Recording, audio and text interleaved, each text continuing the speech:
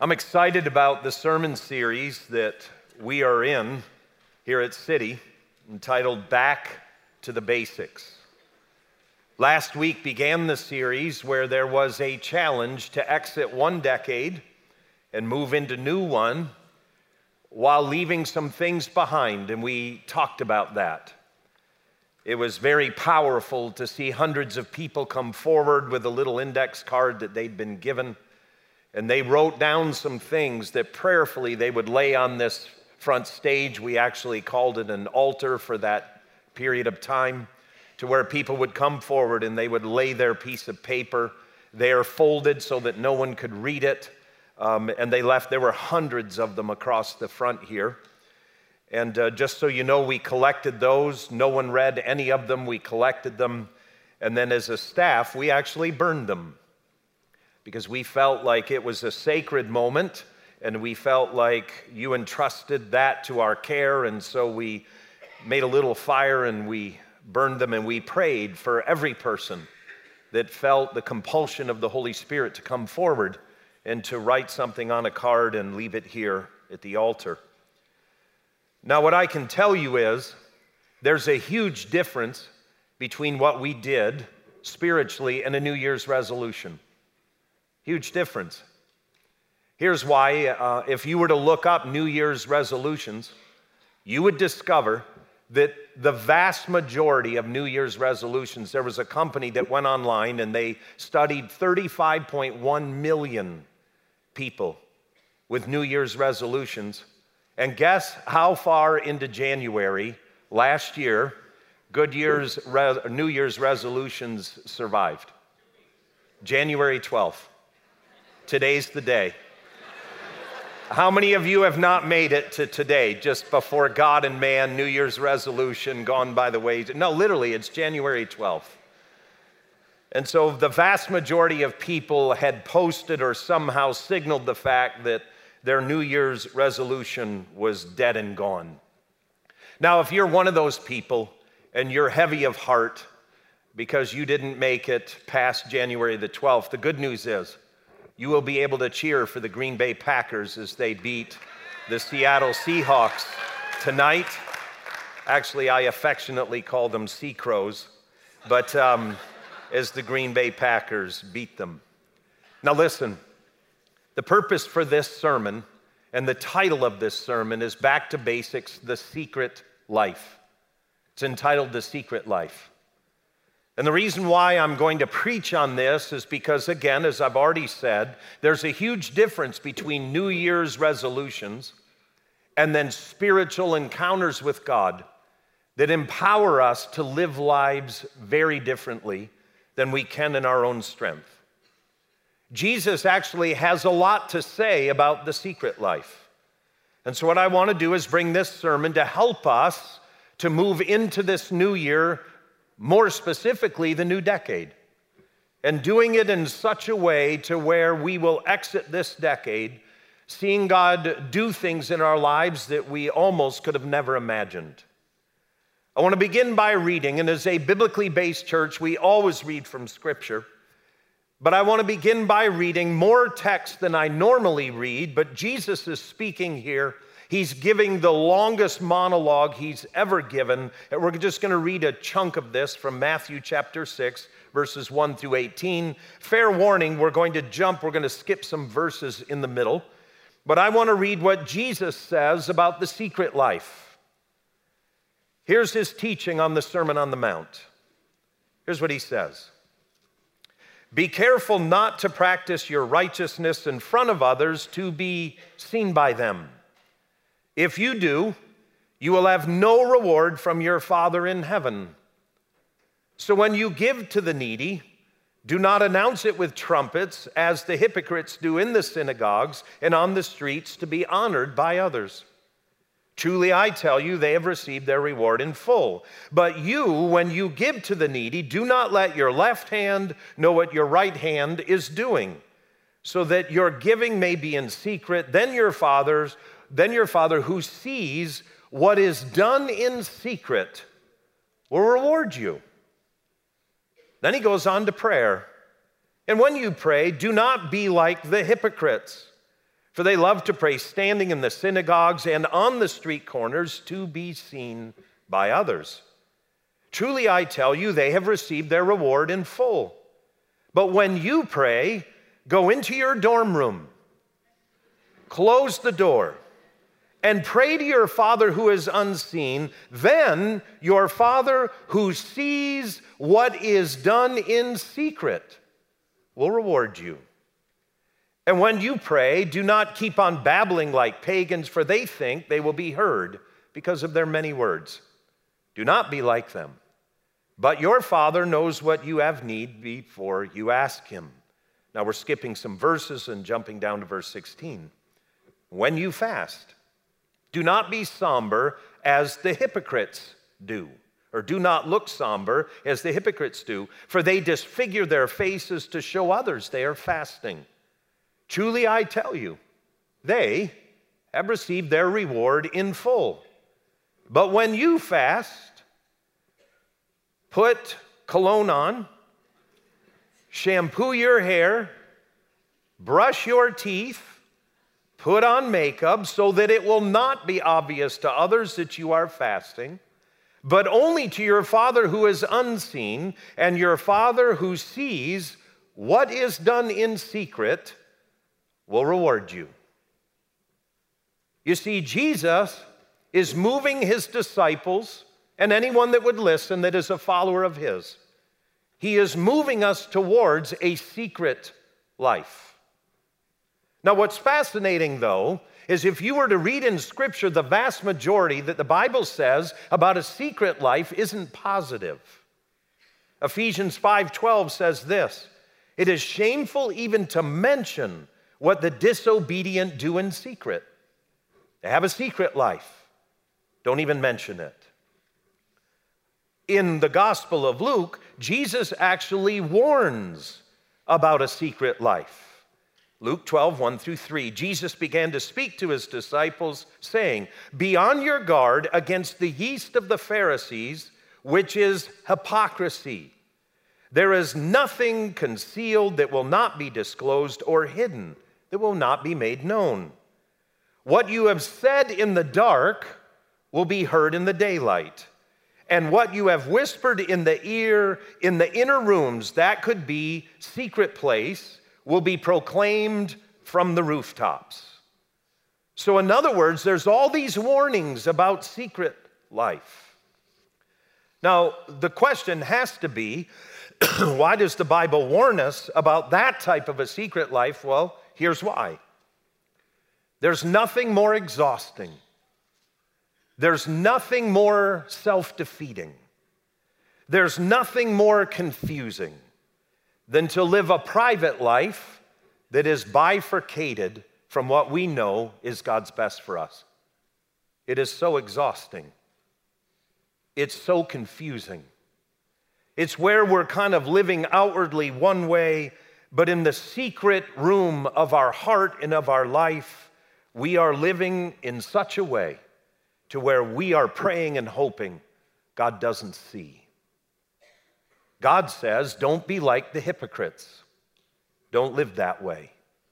The reason why I'm so familiar with this is there have been points in my life where I've done that, where I have lived in a way that's outside of God's best.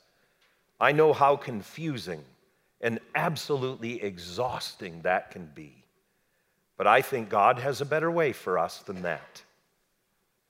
Now, if we were to look in the text, not only is that a little bit confusing that Jesus is all of a sudden calling us to a secret life when he seems to warn us more about it than not, he also begins to talk about our good deeds.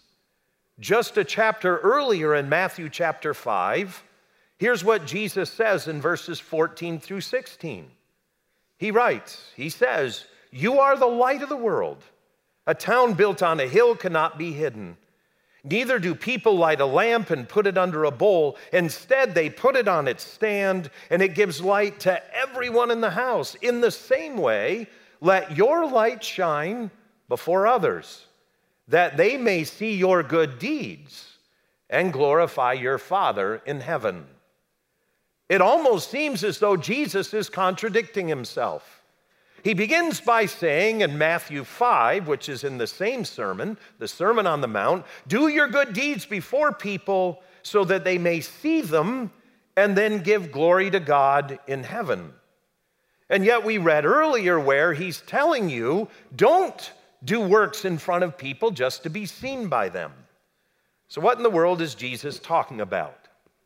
Well, notice in the Matthew 5, 14 through 16, here's what Jesus says. Let your light shine.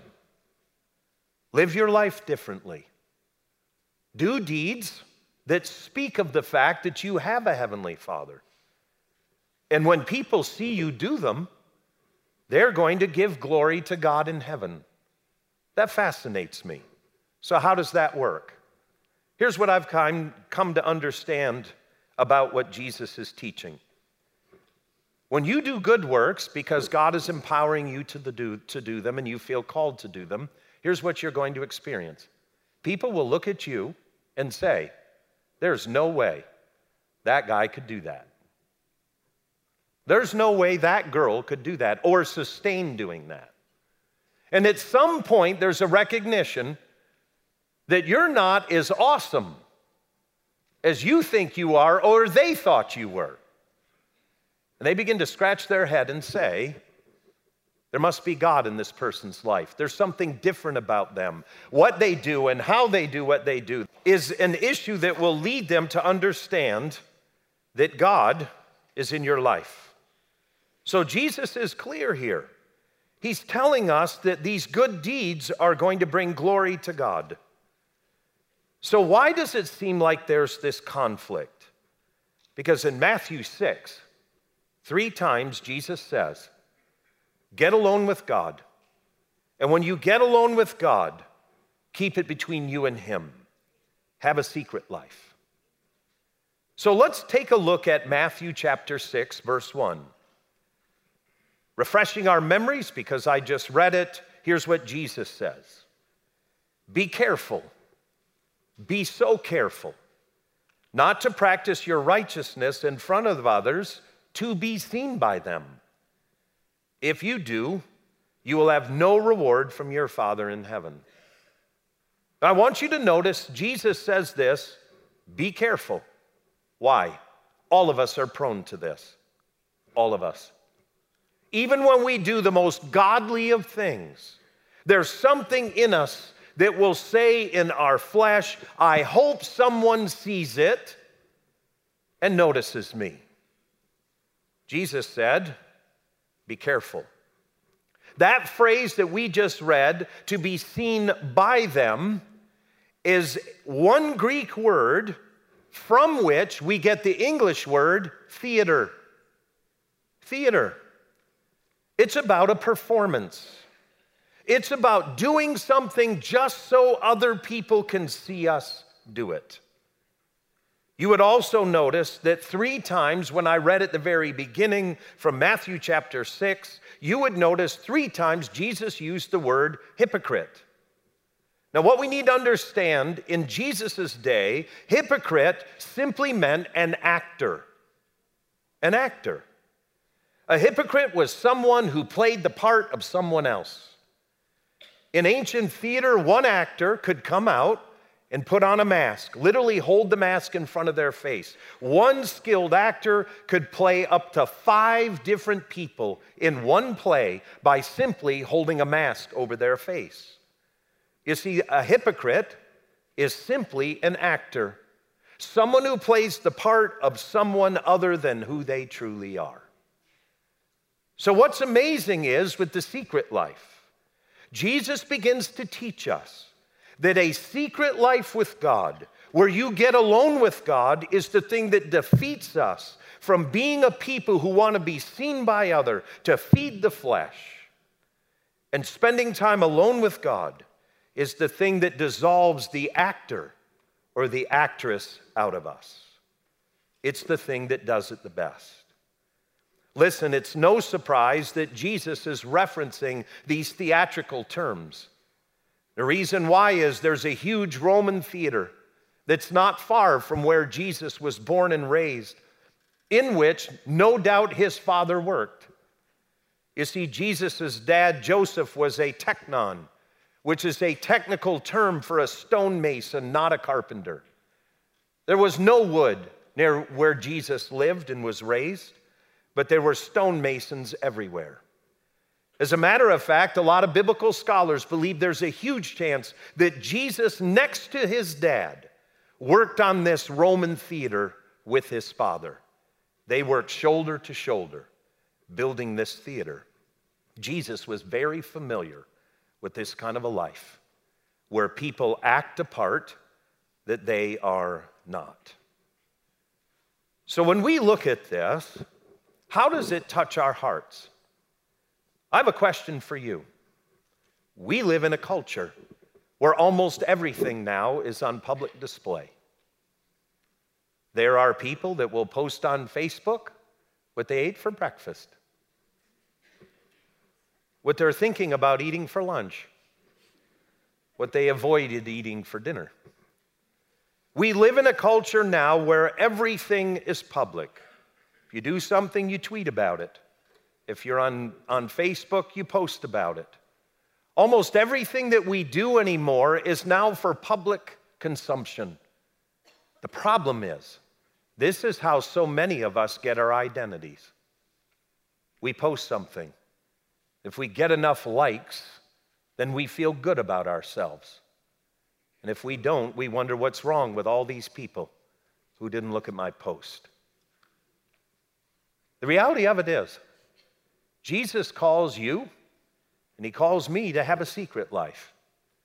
A life with God where we don't post about it, we don't tweet about it, we just live behind a closed door each day for a period of time with God through Jesus. And I believe that that is where the deepest transformation of our lives will take place.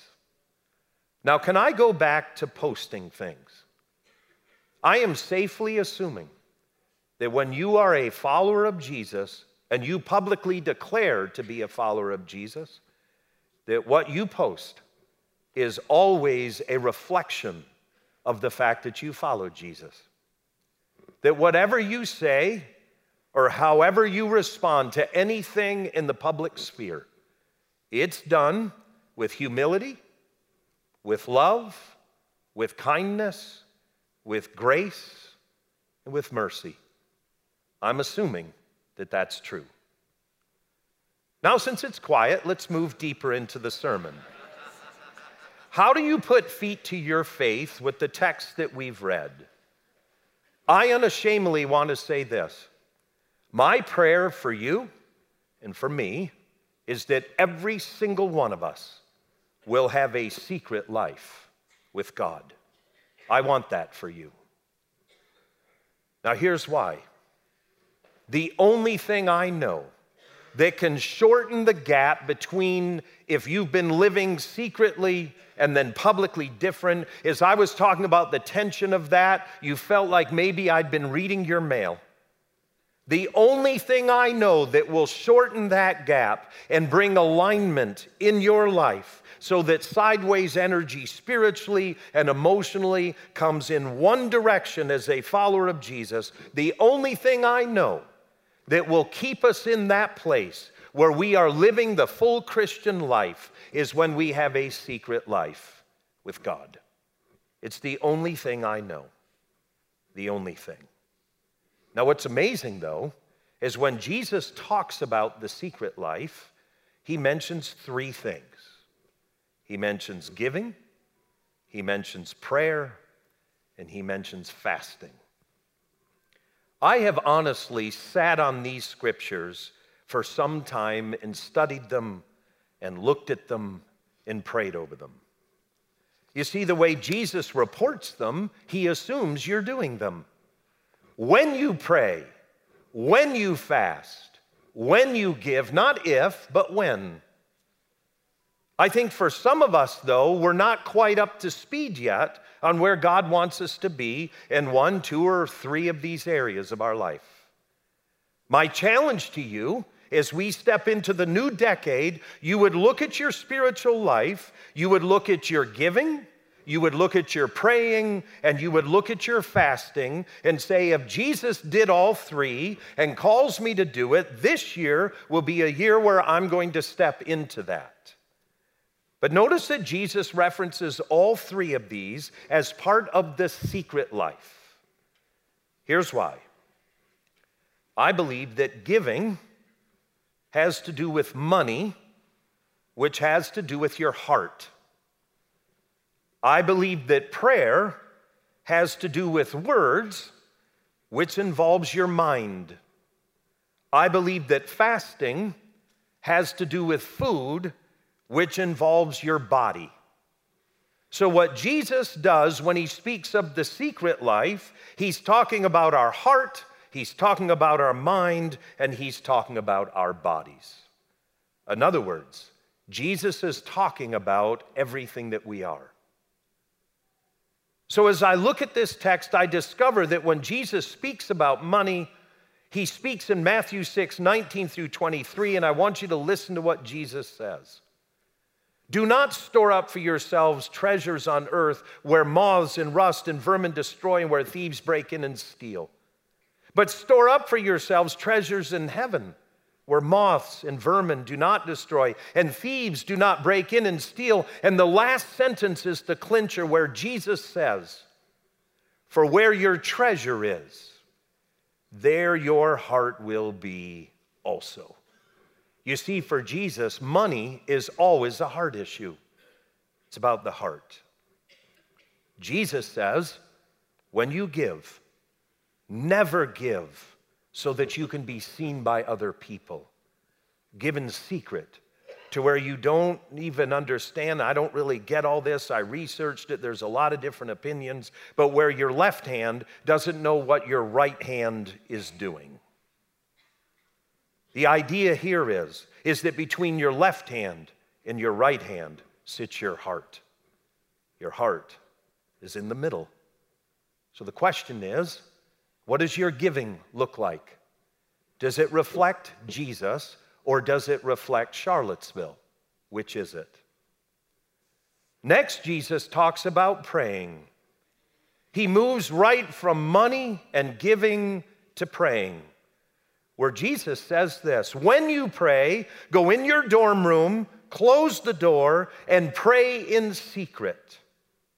Now, what we need to understand, though, is in the ancient Jewish world, prayer was something you did by reading Scripture and literally praying Scripture.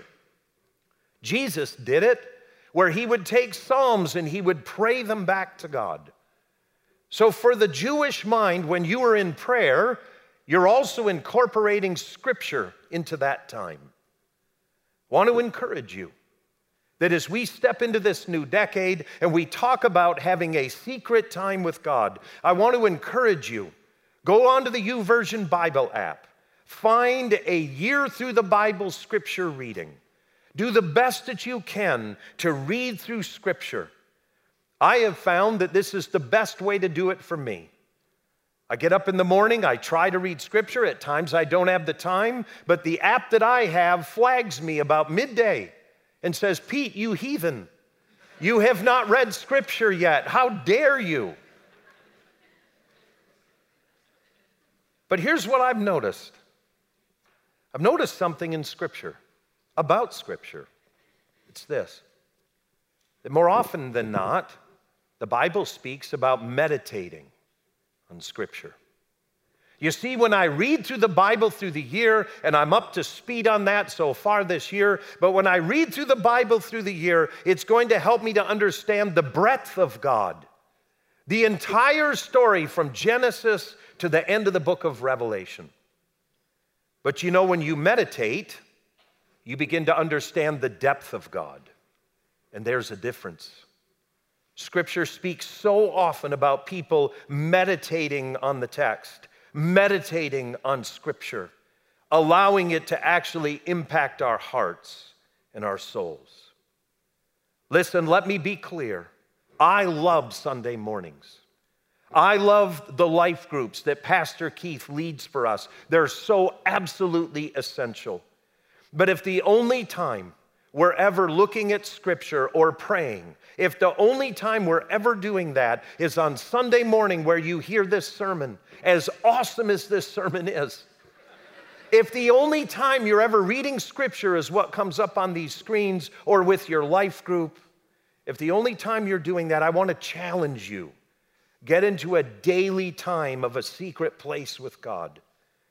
Reading Scripture and then meditating on it will transform your heart and transform your life. There's a text that came to mind that the Apostle Paul wrote. I believe that he's talking about the secret life here. And it's found in Romans chapter 12, verses 1 through 2. Here's what Paul writes.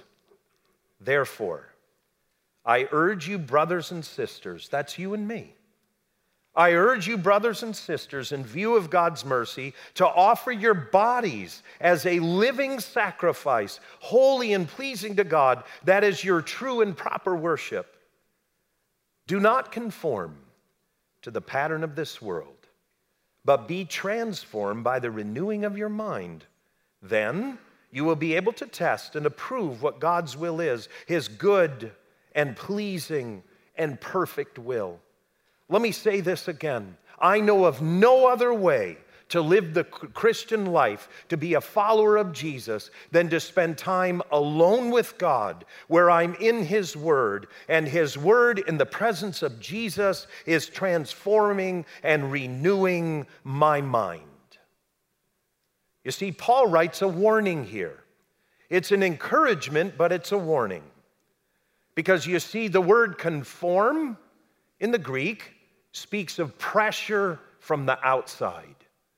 He says, do not conform to this world, but instead be transformed. The Greek word transformation here is metamorphosis.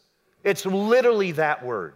It means that there's a change that happens internally that literally revolutionizes everything externally in our lives.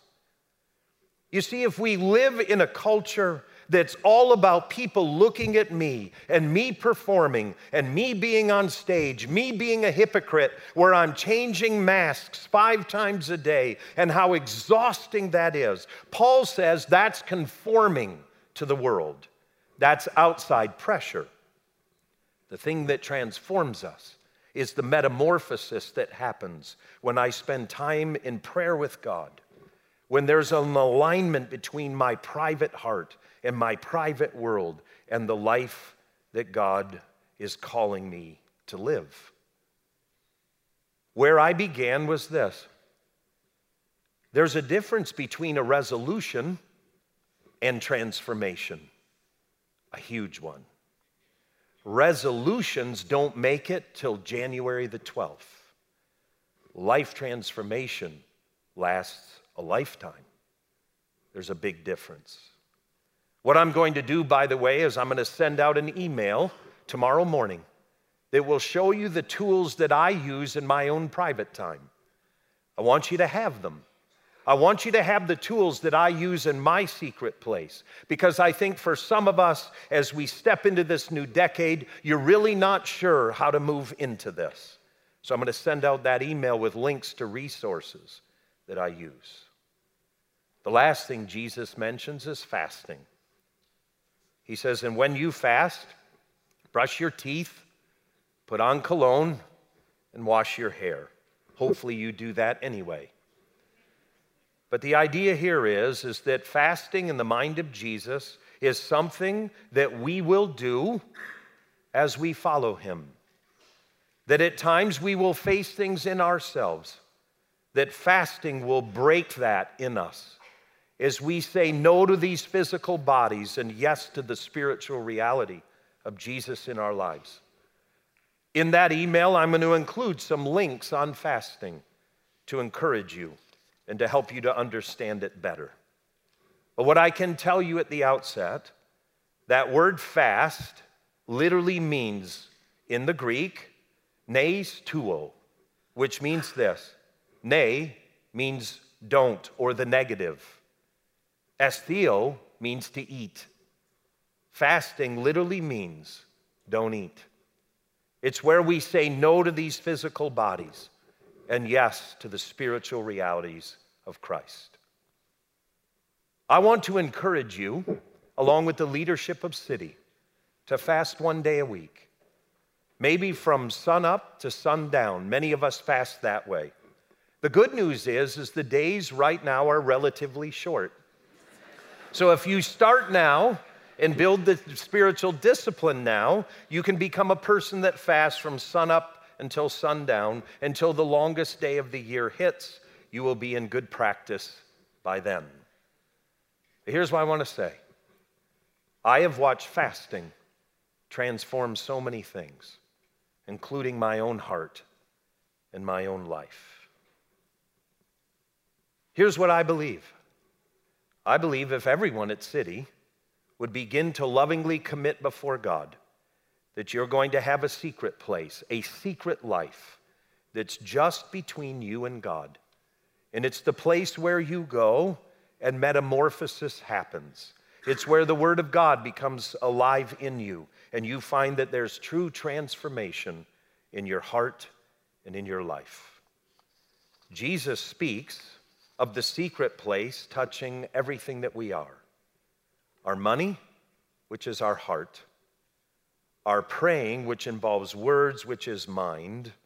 And fasting food, which is our body.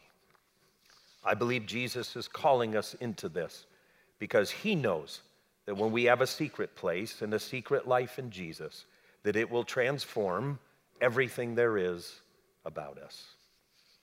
As we close out our time, we're going to sing the worship song, Lord, I Need You.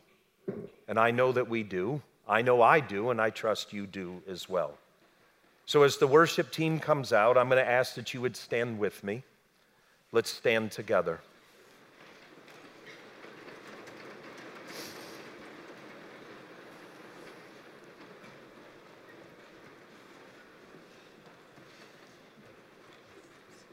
As we begin to sing this song that Stephen's going to lead us in, Lord, I need you.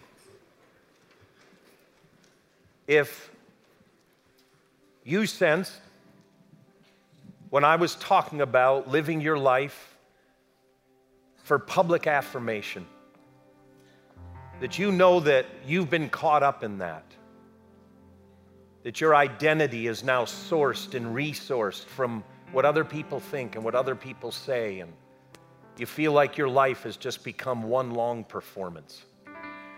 As we sing this worship song, Lord, I need you. Every hour I need you. I want you to pray and ask God to touch you in that area. Maybe it's the area of finances. God has been convicting you about giving and you just haven't done it. I want you to pray and ask God as we sing this, that you would say, Lord, I need you. Every hour I need you. My heart needs you. For others of us, maybe you're more Charlottesvillian than you are Christian, and you know it. The culture has been pressing you into its mold. You're being conformed instead of transformed. As we sing this worship song, Lord, I need you, I'm going to ask you to open up your heart to God. And I believe that as you truly press into him, he'll transform your heart and he'll transform your life.